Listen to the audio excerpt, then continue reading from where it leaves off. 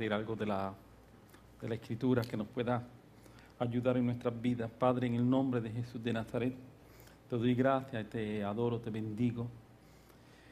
Te pido que en esta mañana, en esta noche que vamos a compartir tu palabra, tú seas dándonos, Señor, de tu Espíritu Santo, de la sabiduría que viene del cielo, de manera tal, Señor, que podamos hablar aquello que está en tu corazón. En el nombre de Jesús, amén, amén y amén. Yo quiero compartir hoy algo que voy a empezar hoy a hablar del tema, y con la ayuda del Señor el domingo vamos a seguir hablando del mismo tema, tratando de añadir e ir edificando sobre el concepto. Es algo que en la última reunión con los hombres estuve compartiendo algunos principios, algunas ideas, y tocaré algunas de las cosas que mencionamos y algunas adicionales. En Lucas capítulo 11, versículo 14, se nos narra el momento en que Jesús echa fuera un demonio que mantenía mudo a una persona, y una vez el demonio sale, la persona pues deja de estar mudo y comienza a hablar, dice la Biblia. Y la Biblia nos dice que cuando la persona comienza a hablar, la gente que estaban alrededor de Jesús y vieron el acontecimiento, la Biblia dice, maravillados. Pero, si por un lado personas estaban maravilladas por lo que está ocurriendo, la Biblia también nos dice que hubo otro grupo de personas que estaban molestos con lo que vieron que ocurrió. Lucas nos dice que estas personas comenzaron a decir que Jesús utilizaba el poder de Belcebú para echar fuera demonios. Mateo nos aclara que esas personas que estaban diciendo eso eran fariseos, o sea que los fariseos, cuando vieron que una persona es liberada del poder de los demonios y de estar muda, deja de estar muda y comienza a hablar, en vez de alegrarse, ellos empezaron a criticar lo que Jesús había hecho y empezaron a tratar de menospreciarlo, y diciendo que el poder que Jesús utilizaba para echar fuera demonios era un poder que provenía de Belcebú. Cuando se refiere a Belcebú, se refiere a que provenía del mismo diablo. Jesús reprende la acción de ellos, lo que ellos están diciendo, y le contesta indicando que un reino dividido entre sí mismo, un reino que está dividido, no puede prevalecer. Así que él dice, ¿cómo es que el diablo va a echar fuera demonios? Eso es totalmente ilógico. El diablo no trata de echar fuera demonios, el diablo trata de echar dentro demonios. ¿Amén? ¿Te hace lógica lo que estoy diciendo? El diablo nunca trata de sacarte un demonio, el diablo va a tratar de meterte demonios. Así que Jesús lo que está diciendo es, eso que están diciendo es totalmente ilógico. Un reino dividido contra sí mismo no puede prevalecer. Y es en ese contexto que Jesús está hablando acerca de lo que tiene que ver con el poder y la fuerza de los demonios versus el poder y la fuerza de Él mismo, del reino de la luz. Y en ese contexto, repito, de lucha de poderes, Jesús entonces dice algo que es sumamente interesante, que me gustaría que pudiésemos ver un momento. Estoy en Lucas capítulo 11 y quisiera leer el versículo 21 y el versículo 22, Lucas 11, 21, 22. Y Jesús hace la siguiente historia. Cuando el hombre fuerte armado guarda su palacio, en paz está lo que posee. Ese es el versículo 21 de Lucas capítulo 11. Cuando el hombre fuerte armado guarda su palacio, en paz está lo que posee. Pero cuando viene otro más fuerte que él y le vence, le quita todas sus armas en que confiaba y reparte el botín. Vamos un momentito a analizar estos dos versículos que acabamos de leer.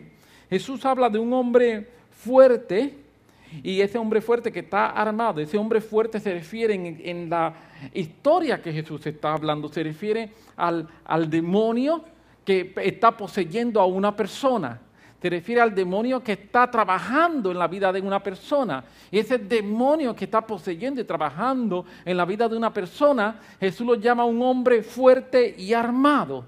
Lo otro que entonces Jesús dice que está en su palacio. Su palacio en este caso es la vida de la persona misma, el cuerpo de la persona. Aquel lugar que el demonio ha logrado habitar y que él está allí contento.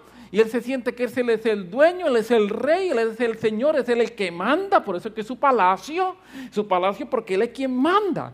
Yo estoy aquí, este es mi palacio, yo mando en palacio. Yo soy el rey, yo soy el dueño, yo soy el señor de este lugar. Así que tenemos un hombre que es un demonio en este caso, este demonio que está armado y que se encuentra dentro de la persona porque ese es su reino, es su posesión. Y él dice, aquí yo estoy mandando. Amén, hasta ahí estamos, ¿verdad? Ese es el versículo 21.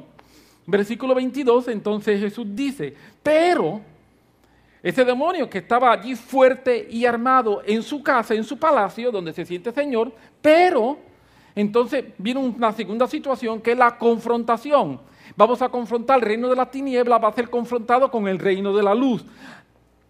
Eso es lo próximo, versículo 22. Pero cuando viene otro más fuerte que él, ese que viene más fuerte que él, es el que viene en el nombre que es sobre todo nombre. Amén. La Biblia dice que a Jesús se le ha dado un nombre que es sobre todo nombre, para que todas las cosas en el cielo y en la tierra y debajo de la tierra van a tener que doblar su rodilla y confesar que Jesucristo es el Señor.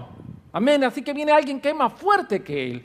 Y ese que viene más fuerte que él es el que viene en el nombre que es sobre todo nombre, entiéndase, en el nombre de Jesús. Y dice que viene y le vence. Amén. El que viene en el nombre de Jesús tiene el poder para vencer las fuerzas del diablo. Hasta ahí estamos contentos, ¿verdad que sí? Pero lo interesante es que no es lo único que dice. Dice que le vence y después que le vence, ¿qué hace? Le quita las armas en que confiaba. Y entonces, después que hace eso, puede repartir su botín. Este hombre más fuerte, el que viene en el nombre de Jesús, no simplemente viene a vencer, sino que viene a quitar todas sus armas en que confiaba. ¿Sabe?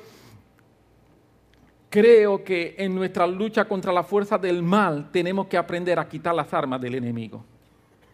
No simple y sencillamente es entrar en batalla, en hacer guerra espiritual, no simple y sencillamente es reprender, sino que una de las cosas que tenemos que aprender y que quizás hemos fallado durante mucho tiempo, y por causa de que hemos fallado en esta segunda parte durante mucho tiempo, es que no hemos logrado hacer que el enemigo retroceda todo lo que tiene que retroceder y lógicamente no hemos logrado nosotros avanzar todo lo que tenemos que avanzar. Porque hemos estado a mitad de la pelea, hemos estado reprendiendo, hemos estado venciendo, pero no le hemos estado quitando las armas en que él confía. ¿Y cuáles son esas armas del enemigo? ¿Cuáles son esas armas del enemigo? ¿Sabe? Cuando estamos leyendo la Biblia y leemos distintos pasajes, como los pasajes de Efesios, leemos Corinto, leemos distintos pasajes en Gálatas, nosotros vamos a descubrir que las armas del enemigo son pensamientos equivocados que logran en forma de dardos ser introducidos en nuestra mente de una forma sigilosa. Son pensamientos equivocados que como dardos son introducidos en nuestra mente de una manera bien sigilosa, haciéndonos creer que son inclusive pensamientos nuestros. El enemigo es un experto en lanzar de una forma sigilosa un pensamiento a tu mente y lo hace tan y tan bien que llega el momento en que tú crees que ese pensamiento nació en ti y no, el pensamiento no nació en ti, el pensamiento nació en él. Y esos pensamientos que vienen y nosotros creemos inclusive que son nuestros, son pensamientos que están llenos de mentira, son pensamientos que están llenos de miedo, son pensamientos que están llenos de una ilusión, una fantasía. Y son pensamientos que están llenos de un juego de palabras. Eso es lo que hacen esos pensamientos. Son pensamientos llenos de mentira, son pensamientos llenos de miedo, son pensamientos llenos de fantasía y son pensamientos que son un juego de palabras. Y esa es una arma que el diablo va a utilizar y se manifiesta de distintas maneras en nuestras vidas. El domingo yo voy a estar hablando acerca del arma de la ofensa. Pero hoy quiero hablar acerca de una de las armas que pienso que es la arma preferida del enemigo, que es el arma del engaño. Jesús, hablando de los últimos tiempos, hace una referencia directa a la obra de Satanás diciendo, Mateo 24, 11, que engañará a muchos. Hablando de los últimos tiempos, de los tiempos que tú y yo estamos viviendo, Jesús dice en Mateo 24 que Él va a engañar a muchos. Aún más, sigue hablando en Mateo 24 acerca de la obra del enemigo, y en el versículo 24, o sea, Mateo 24, 24, dice que si fuese posible, tratará de engañar aún a los escogidos de Dios. Mateo 24, 11, Jesús dice, hablando de los últimos tiempos, que el enemigo vendrá a engañar a muchos. Mateo 24, 24, Jesús sigue hablando de los últimos tiempos y dice que el enemigo va a intentar engañar, si le es posible, aún a los escogidos de Dios. Yo quiero decirte que, de acuerdo a la Biblia, tú y yo somos escogidos de Dios. Así que, ¿de quién está hablando? De ti y de mí. Amén. Dile a alguien que esté cerca de ti, prepárate porque el diablo va a tratar de engañarte. Díselo a alguien, díselo. Prepárate, el diablo va a tratar de engañarte. En estos tiempos, eso es parte de la obra de Satanás, tratar y venir a engañarte. La pregunta es, ¿me voy a dejar engañar? Esa es la pregunta que entonces nos debemos hacer. ¿Me voy a dejar engañar por Satanás? Más luego, Pablo, escribiéndole a Timoteo y hablando nuevamente de los postreros tiempos. Pablo le está escribiendo a Timoteo y le está hablando nuevamente de los postreros tiempos en Timoteo capítulo 4, versículo 1. Y dice el apóstol Pablo que habrán espíritus engañadores. Es una de las cosas que va a identificar, de acuerdo al apóstol Pablo escribiéndole a Timoteo, una de las cosas que va a identificar estos últimos tiempos es que habrá espíritus engañadores. Hay un espíritu de engaño en el mundo. Y ese espíritu de engaño, si nosotros nos dejamos llevar, nos va a engañar a nosotros, aun cuando seamos hijos de Dios, aun cuando seamos escogidos, porque eso es lo que Satanás va a intentar hacer, va a trabajar para engañarnos. Jesús, hablando en Juan capítulo 8, versículo 44, describe a Satanás de la siguiente manera. Voy a leer Biblia de las Américas. Dice, cuando habla mentira, habla de su propia naturaleza. Cuando habla mentira, habla de su propia naturaleza, porque es mentiroso y el padre de la mentira. Hay una versión en inglés que diría, cuando habla mentira, habla en su lenguaje nativo. Es como nosotros aquí hablamos español, ¿verdad? Y hablamos español puertorriqueño, porque usted sabe que no todos los españoles son iguales, ¿verdad que sí? Está el español de España, en México se habla distinto, usted va a Santo Domingo, se habla distinto, nosotros hablamos español puertorriqueño, no tico. Aleluya. Pues Satanás tiene un lenguaje, es un lenguaje nativo, y el lenguaje nativo de Satanás es mentira. Él es mentira. Él es mentiroso, dice Jesús. Y que eso es lo que él sabe hablar. Inclusive, cuando estaba repasando todo esto, descubrí un pasaje que está aquí, en este mismo capítulo que estamos leyendo, de Juan 8, donde Jesús dice que Satanás no puede hablar verdad. Al salir del reino de los cielos, él está impedido de hablar verdad. Siempre, por más que parezca verdad, termina en una mentira. Qué interesante, ¿verdad? La característica más importante de un engaño es que desvía mi atención de la verdad, de manera que no puedo diferenciar la verdad de la mentira. Un engaño me desvía mi atención momentáneamente de la verdad Y cuando desvía mi atención momentáneamente de la verdad, yo no puedo diferenciar la verdad de la mentira. Y Satanás entonces nos presenta una verdad que tergiversa la verdad de Dios. Y eso es realmente una mentira. Cuando nosotros somos engañados, no nos damos cuenta de que eso está ocurriendo. Nos creemos que lo que estamos comprando, lo que estamos diciendo, lo que se nos está vendiendo, nos creemos que es una verdad. Esto fue exactamente, si usted mira la Escritura, lo que pasó con Eva en el jardín del Edén. Ella entra en una conversación con Satanás. Este le ofreció que comiera del fruto para que fuera igual a Dios.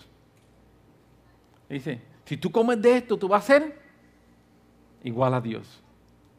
Y de momento, cuando él le dice que si tú comes de esto, tú vas a ser igual a Dios, Eva dijo, wow, ser igual a Dios, ser igual a Dios. Eva desvió por un momento su atención de una verdad que ella sabía, pero cuando entró en conversación con Satanás, de momento se desvió su atención, y el desviar su atención fue lo que pasó que ella cayera. ¿Cuál era la verdad que Eva sabía? Que ella era semejante a Dios. No fuimos creados así. Cuando Dios crea al hombre, ¿cómo lo crea? A su imagen, conforme a su semejanza. Pues, ¿qué Satanás le está ofreciendo a ella? Lo que ya ella es. Ella no necesitaba nada para ser semejante a Dios. Ella no necesitaba nada para parecerse a Dios. Ella no necesitaba nada para tener acceso a las cosas de Dios. Ella fue creada en la creación del hombre. Dios dijo, hagamos al hombre a nuestra imagen, conforme a nuestra semejanza. Y de las primeras cosas que Dios hizo es que lo puso como Señor en la tierra. Pero viene la serpiente y le dice, si tú haces esto vas a ser igual a Dios. Eva, en ese momento, si no se hubiese desviado de su atención, le hubiese dicho, ¿de qué tú estás hablando? Ya yo soy así. Tú me estás ofreciendo algo que ya yo tengo. Pero cuando ella se desvió y pensó por un instante que lo que le estaba ofreciendo era algo que ella necesitaba, por eso es el pecado. ¿Cuántas veces no nos pasa eso? Que lo que Satanás nos está ofreciendo son cosas que ya nosotros tenemos en Cristo. ¿Tú quieres ser feliz? Yo soy feliz en Cristo. ¿Tú quieres sentirte completo? Yo estoy completo en Cristo. ¿Tú necesitas realizarte? No, ya yo soy realizado en Cristo. Yo no necesito nada, todo lo que yo necesito lo tengo en Cristo. Pero entonces viene el diablo, empieza a hacer ofertas que se ven tan y tan tentadoras que nos desvía de la atención. Y cuando nos desvía de la atención, en ese momento empezamos a capturar una mentira en nuestra mente. Y esa mentira que comenzamos a capturar se mete en nuestro corazón. Y cuando esa mentira que comenzamos a capturar se mete en nuestro corazón, es una tergiversación de la verdad de Dios. Entonces yo soy casi completo. Me falta un poco para ser como Dios. Yo soy casi feliz. Tengo un poquito de infelicidad. Dice la Biblia que él logró fascinarla. Génesis capítulo 3, versículo 16 dice, y vio la mujer que el árbol era bueno para comer y que era agradable a los ojos, árbol codiciable para alcanzar sabiduría. Y tomó de su fruto, comió y también dio a su marido, el cual comió así como ella. La razón por la cual Satanás tentó a Eva es porque eso era algo que también estaba en él. Él sabe los deseos que nosotros tenemos de superación. Él sabe los deseos que nosotros tenemos de ser mejor. Él sabe todos esos deseos. Lo único es que nosotros necesitamos saber que eso no está mal. Por eso Dios nos hizo lo mejor que podemos ser. Nos dio la semejanza de Cristo. No hay nada más loable, no hay nada más excelso, no hay nada más grande que tú puedas desear en tu vida que ser a semejanza de Jesús. Y eso de la forma en que se consigue no es creyendo una mentira del diablo, sino creyendo la verdad de Dios. Cuando yo creo la verdad de Dios, yo voy a poder lograr en mi vida lo más excelso que yo puedo lograr, y es parecerme a Jesús. No hay nada más grande que eso. Amén. Y eso es lo que Dios tiene planificado para ti, y eso es lo que Dios tiene planificado para mí. Eso es lo que nos está prometido en su palabra. El error de Eva es que por un momento determinado no recordó quién ella era, perdió por un momento determinado su identidad. Esto no es lo que le pasó también a la iglesia de Corinto cuando entra por tantos y tantos problemas, tantas situaciones, divisiones, la gente peleando los unos con otros. Y en un momento el apóstol Pablo escribiendo le dice, ¿qué? ¿Acaso se olvidaron quiénes son ustedes? ¿Se olvidaron quiénes son ustedes? Ese era el problema de la iglesia. Habían montones de situaciones, gente discutiendo entre ellos, abuso en el uso correcto de los dones espirituales. Había inclusive inmoralidad. Todo, dice el apóstol Pablo al final, simplemente como consecuencia de que habían olvidado quiénes ellos eran. Si habían olvidado que son gente rescatada por la sangre del Cordero, y que eso me da personalidad para yo ser todo lo que yo necesito ser. Yo no necesito nada aparte de tener el poder de Dios en nuestra vida. El engaño del diablo consistió en introducir una idea en Eva. Esa idea momentáneamente nubló su entendimiento, perdió vista de la realidad, y como consecuencia estamos tú y yo aquí pasando las situaciones que pasamos. Simple y sencillamente, por un momento de olvidar quiénes somos. En la actualidad, Satanás utiliza esa misma estrategia continuamente. Pone ideas en nuestra mente, pone una idea en tu mente. Y esa idea distorsiona momentáneamente la realidad, y de esta manera nos engaña para que busquemos lo que ya tenemos. Nos pone a buscar lo que ya tenemos en Dios. Y eso es una distorsión de la realidad. La Biblia nos dice que todo nos ha sido dado en Cristo. ¿Sabe? Escribiendo a Timoteo, el apóstol Pablo, entre la primera carta y su segunda carta de Timoteo, en 3 ocasiones utiliza una frase que es una frase que me llama mucho la atención y que habla acerca de lazos, en forma específica, lazos del diablo. En 3 ocasiones a Timoteo. Timoteo, como todos sabemos, es el discípulo más cercano de Pablo. Y al discípulo más cercano de Pablo, él le advierte acerca de cuidarse de los lazos del diablo. ¿Por qué Pablo le advierte a Timoteo de la necesidad de cuidarse de los lazos del diablo? Porque si no nos cuidamos de los lazos del diablo, vamos a caer en lazos. Esa es la razón. La razón es una razón muy práctica. Porque en estos tiempos, permíteme decirte que el enemigo viene a engañar aún a los escogidos. Así que tú eres parte del target, tú eres parte de la meta que él está mirando para atacar. Voy a leer 1 Timoteo 3:7 y dice, también es necesario que tengan buen testimonio de los de afuera para que no caigan en descrédito y en lazo del diablo.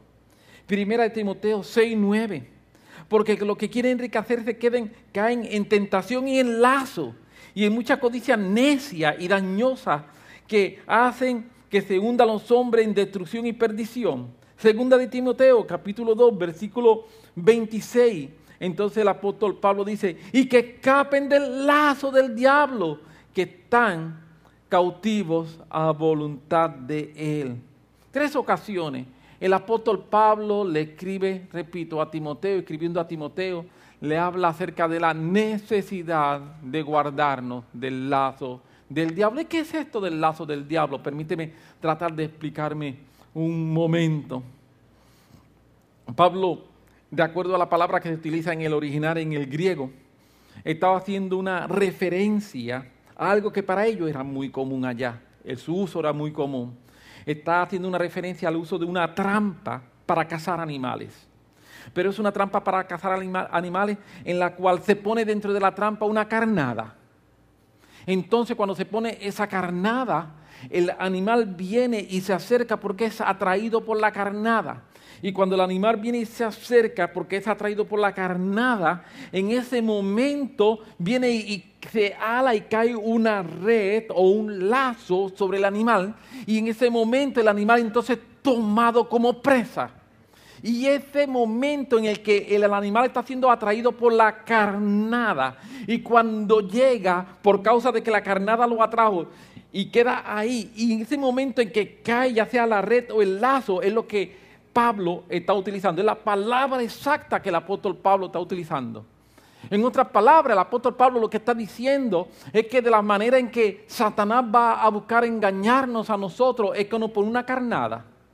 Una carnada es algo que nos atrae, es una carnada es algo que es atractivo, es una carnada es algo que se va a ver como la mujer vio aquel árbol. La mujer, dice la Biblia, que cuando miró el árbol lo encontró que era bueno para comer, que era agradable a los ojos, que era codiciable. O sea, va a ser algo atractivo. Nunca la carnada va a ser algo que tú vas a decir, uy, yo no quiero eso. No. La carnada es algo que se ve bueno. La carnada es algo que se ve deseable. La carnada es algo que se ve que me es beneficioso. A mí eso me va a ayudar. Eso va a hacer que yo sea mejor. Eso va a avanzarme. Y entonces se pone esa carnada, y cuando se pone esa carnada, yo voy allí de una forma muy tonta, acercándome, y cuando de una forma muy tonta me acerco, cuando llego a la carnada ya se me hizo tarde. Ya se me hizo tarde porque ya estoy en medio del lazo. En ese momento viene el lazo y ya yo soy entonces una presa. Y el apóstol Pablo le está diciendo a Timoteo, cuídate de eso. Cuídate de esa trampa. No seas parte de eso. Aprende a identificar, aprende a discernir en la vida cuando las cosas, lo que es una carnada. Y es una carnada que se puede presentar muy bien para ti, pero que en última instancia es un engaño. Y en última instancia lo que va a hacer es hacerte daño, porque viene para destruirte. Viene para destruirte. Ese engaño del diablo, ese lazo, es un engaño. Es una trampa que se utiliza para dañarnos. Se presenta de una forma sutil, se presenta de una forma astuta, pero una vez llegamos y estamos dentro de ella, quedamos y somos atrapados. Sin percatarnos, ¿sabes lo que ocurre? Sin percatarnos, nos lleva a creer esa trampa, esa carnada, sin percatarnos, nos lleva a creer que lo que el enemigo nos está presentando está por encima de lo que Dios nos dice. Sí. Lo que el enemigo nos está presentando está por encima de lo que Dios nos dice. Dios nos ha hablado de que no tienes por qué temer. Yo estoy contigo. Pero viene una carnada y esa carnada dice, para que no tengas temor, en adición de confiar en Dios, necesitas hacer esto. Entonces estoy haciendo cosas en adición de confiar en Dios. Porque eso no es malo. Pero es una carnada. Y cuando vengo a ver, he quitado mi confianza de donde debo tenerla. Y de esa misma manera, Dios me ha dado promesas. Y Dios me ha dado promesa con respecto a mi vida. Pero entonces viene una carnada para cómo acelerar la promesa de Dios. Y yo voy y cojo esa carnada. Porque eso no está mal, eso está bien. Pero cuando cojo esa carnada, caigo en un lazo. Porque en ese lazo lo que hicieron fue que por un momento Por un momento me distrajeron y cuando yo fui distraído en ese momento, se me presentó una verdad que parece verdad, pero es una mentira disfrazada de verdad. Es una verdad tergiversada que en última instancia es una mentira. Y lo que hace es simple y sencillamente crear una fisura en mi confianza al Señor y abre una puerta para el diablo en mi vida. Necesitamos quitarle las armas al enemigo. El arma del engaño necesitamos quitársela. Nosotros no podemos permitir que el enemigo continúe engañándonos, como si nosotros fuéramos personas ignorantes y no fuéramos personas que conocemos la verdad. Así que, ¿cómo le quitamos el arma del engaño al enemigo? ¿Cómo lo hacemos? Una de las primeras cosas que necesitamos hacer es no practicar la mentira. Te lo voy a repetir. Una de las primeras cosas que nosotros necesitamos hacer para quitarle el arma del engaño al enemigo es no practicar la mentira. El apóstol Pablo, escribiéndole a los hermanos en Efesios capítulo 4, versículo 25, exhorta a que desechemos la mentira y hablemos verdad. Esto está en Efesios 4:25. Nos está exhortando, desecha la mentira, habla la verdad. ¿Recuerdan cuál es el idioma nativo del diablo? La mentira. Cada vez que hablamos mentira, estamos hablando el idioma del diablo. En el cielo no se habla mentira. En el cielo se habla verdad. Pero cada vez que yo hablo mentira, aunque sea una mentirita blanca, que no importa el color de la mentira, sea blanca, azul, violeta, color rosa, es mentira. Sea fucsia, no importa el color de la mentira. Si la mentira es mentira, significa que es mentira. Amén. Eso fue bien profundo. No importa. La mentira por sí es mentira. Y cada vez que tú y yo hablamos mentira, lo que estamos haciendo es usando el idioma del reino de las tinieblas. Así que para quitarle el arma del engaño a Satanás sobre mi vida, para que Satanás no pueda volver nunca más a usar el arma del engaño contra mí, para yo quitarle esa arma, lo primero que yo tengo que hacer es, no voy a hablar más mentira. No, yo no puedo hablar el idioma del diablo. Yo no voy a hablar el idioma de él. Yo me resisto y yo rehúso hablar el idioma del diablo. Si tú decides hablar el idioma del diablo, no importa cuánto reprenda, los demonios están ahí. Porque como estás reprendiendo, pero tú hablas mentira, y dicen, ¿eso es mentira que me está reprendiendo? ¡No funciona! No me está reprendiendo de verdad. Como lo quieras poner. Porque acostumbramos a hablar mentira. Acostumbramos a hablar su idioma.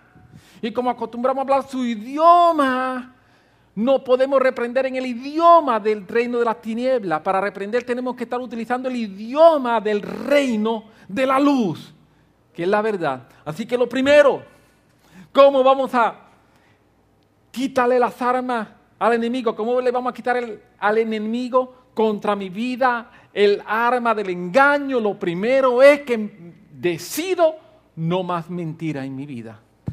No voy a practicar el mentir. Segundo, necesito practicar la verdad.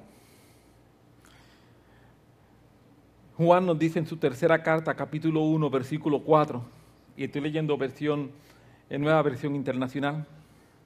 Nada me produce más alegría que oír que mis hijos practican la verdad. 1960 traduce por oír que mis hijos andan en la verdad. La intención es que ponemos por práctica la verdad. Eso es lo que dice en el original. Que estoy poniendo por práctica, que estoy poniendo por obra, que estoy haciendo verdad.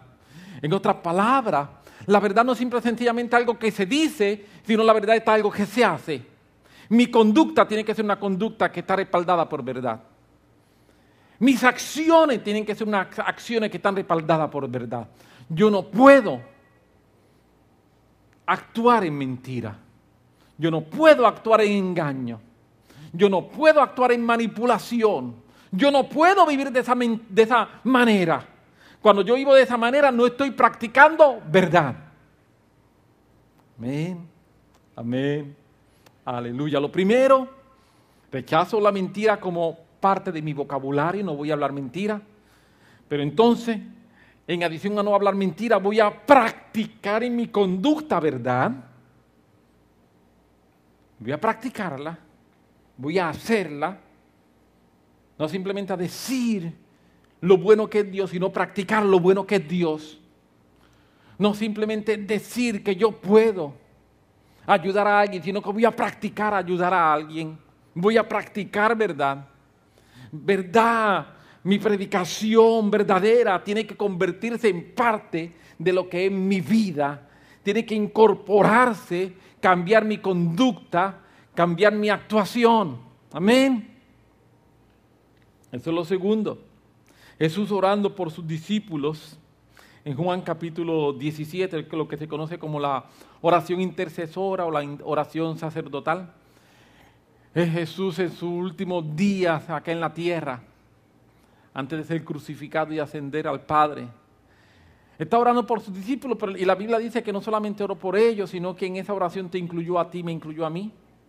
Porque la Biblia dice que Él dijo, y Padre, no solamente pido por ellos, sino por lo que van a creer por la palabra de ellos. Amén.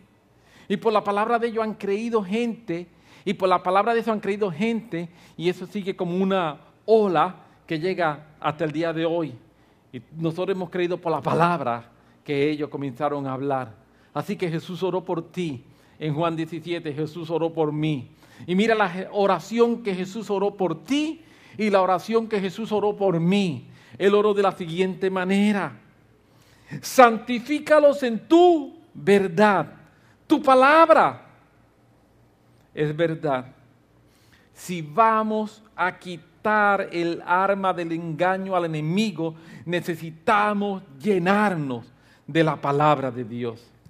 Lo voy a repetir. Si vamos a quitar el arma del engaño al enemigo, tú y yo necesitamos llenarnos de la palabra de Dios. Amén. Conocemos que cuando el diablo enfrentó a Jesús y está tentándolo, cuando Jesús ha estado los 40 días en el desierto, que estuvo ayunando, la Biblia dice que en varias ocasiones el diablo estuvo allí rodeándolo y molestándolo, pero específicamente entonces luego al finalizar el diablo viene a tentarlo y lo tentó de 3 maneras distintas, y en cada una de esas maneras en que el diablo lo tentó, nosotros sabemos cómo Jesús contestó, ¿verdad que sí? Jesús, ¿qué hizo? Jesús utilizó la palabra. Jesús utilizó la palabra escrita. Y de la manera en que Jesús utilizó la palabra escrita fue citándola. Y Jesús dijo, escrito está. Escrito está. Si nosotros vamos a quitarle al enemigo el engaño, ese poder, el arma del engaño, nosotros necesitamos llenarnos de la palabra de Dios. Necesitamos llenarnos de la palabra de Dios. Amén. Escrito está, fue lo que Jesús contestó. Jesús estaba lleno de la palabra del Padre y utilizó la misma como un arma contra el enemigo y contra el engaño del enemigo a su vida. Hay un principio bien importante en esto que estamos diciendo, y permíteme tratar de explicarme un poco aún mejor. Para poder decir escrito está, necesitamos saber lo que está escrito. Amén. Te lo voy a decir nuevamente. Para poder decir escrito está, primero necesito saber lo que está escrito. Porque si no voy a estar diciendo disparates. Escrito está, ayúdate que yo te ayudaré. Eso no está en la Biblia, eso no está escrito. Escrito está, al que madruga Dios lo ayuda. Tampoco está en la Biblia. Si escrito está, ni una hoja de un árbol se mueve, si no es porque... Tampoco está en la Biblia. Eso no está escrito. Para poder decir escrito está, yo necesito saber lo que está escrito. Ay, bendito. Algunas veces tenemos problemas porque si no sabemos lo que está escrito, cuando el diablo viene, el diablo me dice 2 o 3 disparates y yo digo, oye, que muchas Biblias sabe el diablo. Yo he escuchado hermanos que hablan de muchas Biblias que sabe el diablo, pero el diablo es un mentiroso. Así que cada vez que él está citando la Biblia, la cita fuera de contexto y la cita mal. Él es incapaz de citarla bien. Yo creo que hubo una maldición contra él que le dijeron, tú de ahora en adelante eres mentiroso, por cada vez que trates de decir una verdad, te va a hacer mentira. ¿En serio? Dice que no puede decir verdad. Así que el diablo no sabe Biblia nada. El diablo sabe una Biblia tergiversada. Y esa es la que nos cita. Nunca nos cita la verdadera palabra de Dios. Siempre nos cita una palabra tergiversada de Dios. Y nosotros entonces necesitamos saber lo que está escrito para poder contestar cuando Él viene con su tergiversación. Decirle, no, eso no es lo que dice el Padre. No, eso no es lo que está escrito. No, eso no es así. Yo soy hijo de Dios. Si Dios está con nosotros, ¿quién contra nosotros? Amén. Porque el que no escatimó a su propio hijo, ¿cómo no nos dará juntamente con él todas las demás cosas? Necesitamos saber lo que está escrito. Tú y yo necesitamos llenarnos de la palabra de Dios. Así que, para quitarle las armas al enemigo, número 1, necesito dejar de practicar la mentira. Número 2, necesito comenzar a practicar la verdad. Pero número 3, yo necesito empezar a aprender lo que está escrito. Necesito empezar a memorizar lo que está escrito. Para cada vez que el enemigo viene, yo puedo decir, no, eso no es cierto. Eso no es cierto. Una de las funciones del Espíritu Santo, Jesús dijo que era que nos iba a recordar. Amén. ¿Recuerdan eso? Dijo que nos va a recordar. ¿De qué tú te puedes recordar? De lo que sabes. Tú no te puedes recordar de lo que no sabes. Si Él te va a recordar las palabras de Jesús, significa que yo tengo que saber las palabras de Jesús. Y el Espíritu Santo en el momento preciso me las va a recordar. Cuando yo más las necesito, Él me va a recordar aquello que yo leí, aquello que yo aprendí hace quizás 3, 4, 5, 6, 7, 8, 9, 10 años. Y que le leí, lo aprendí, lo estudié. Y dije, wow, esa es la palabra de Dios. Y está ahí un depósito dentro de mi corazón. Y quizás han pasado años y no lo he tenido que utilizar. Pero de momento viene el enemigo y yo digo, ¡no! El Espíritu Santo viene y me dice, Edwin, te voy a recordar algo que tú estudiaste. Y que dedicaste tiempo y que aprendiste. Yo digo, ¡ah! Escrito está. Porque el Espíritu Santo me lo va a recordar en ese momento. Amén. Para poder decir, escrito está, primero yo necesito saber lo que está escrito. Amén. Eso es un principio extraordinario que se nos debe calar dentro de nuestra mente, dentro de nuestro corazón y dentro de nuestra voluntad. Juan, regálame 5, 10 minutos más. Juan capítulo 14, versículo 17. Capítulo 15, versículo 26. y capítulo 16, versículo 13. 3 ocasiones, básicamente corrido. Capítulo 14, 15, 16. 14, 17, 15, 26 y 16, 13. Jesús se refiere al Espíritu Santo como el Espíritu de verdad. Jesús habla así. Jesús habla del Espíritu Santo. El Espíritu Santo es el Espíritu de verdad. Y Jesús está hablando de ese Espíritu Santo como el Espíritu de verdad en su relación con nosotros. Específicamente en Juan 16, 13 nos dice que el Espíritu de verdad, dice que Él lo guiará a toda verdad. El Espíritu de verdad me guiará a toda verdad. Esta es una de las funciones del Espíritu Santo en nosotros. Por esto es imposible vivir en la verdad de Dios sin mantener una buena relación con el Espíritu Santo. Quien nos va a llevar a la verdad de Dios no es el estudio. Quien nos va a llevar a la verdad de Dios no es el análisis. Quien nos va a llevar a la verdad de Dios no es escuchar buenas predicaciones. Aunque necesitamos estudiar, necesitamos analizar y necesitamos escuchar buenas predicaciones. Amén. Yo trato de todos los días hacerlo. Todos los días yo leo, todos los días yo estudio, todos los días yo trato de escuchar predicaciones, 2, 3, todos los días. Pero quien me lleva a la verdad, la Biblia dice que es el Espíritu de verdad.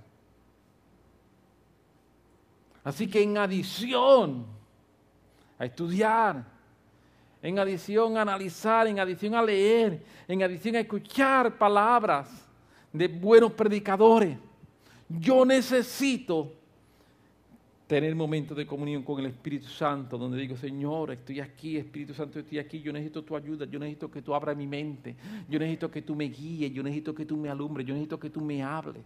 Yo quiero abrir mi corazón a ti. Yo quiero abrir mi corazón a tu palabra. Yo quiero abrir mi corazón a tu reprensión. Yo quiero abrir mi corazón a tu corrección. Yo quiero abrir mi corazón a ti, guíame. A mí no me gusta hacer las cosas simple y sencillamente porque quiero hacerlo. No, Espíritu Santo, yo necesito que tú me guíes y que en aquello que estoy fallando, que me corrija. Necesito vivir en la verdad, guíame a la verdad. Pero que seas tú guiándome. ¿Y sabes qué? Él lo hace. Él lo hace. Él lo hace. Nunca, nunca, nunca Él va a decir, lo siento, Waleska, esta vez, por más que me pidas que te guíe a la verdad, mete la pata, comete errores. No, no, no, no, no, no. Cada vez que Waleska se acerca, Él dice, Espíritu Santo, abro mi mente, abro mi corazón a ti. Lo estoy aquí abriendo, guíame. Si hay cosas en mí que no te gustan, ve corrigiéndome.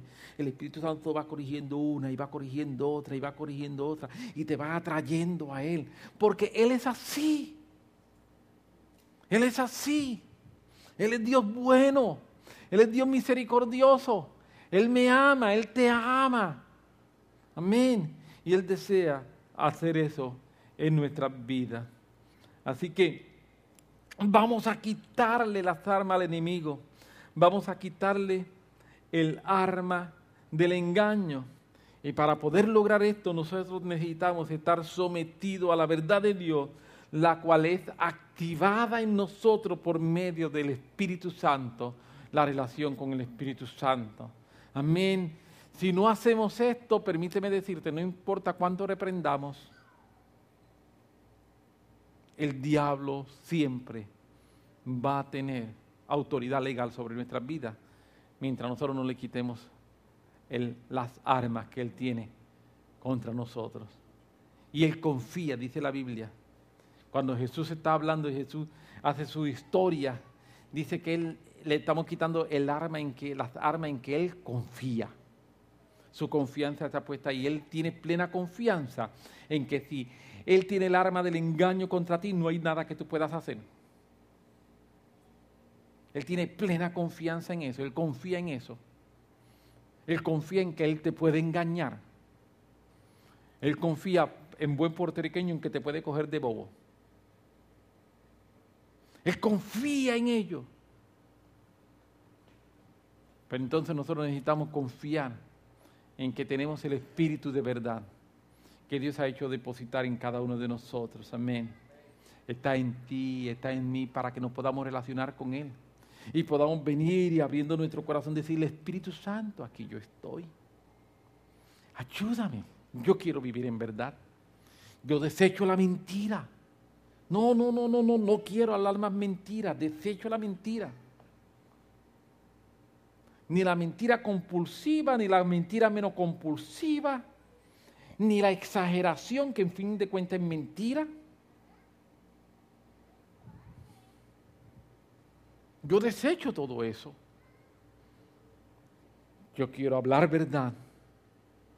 Yo quiero practicar verdad. Y yo quiero aprender verdad.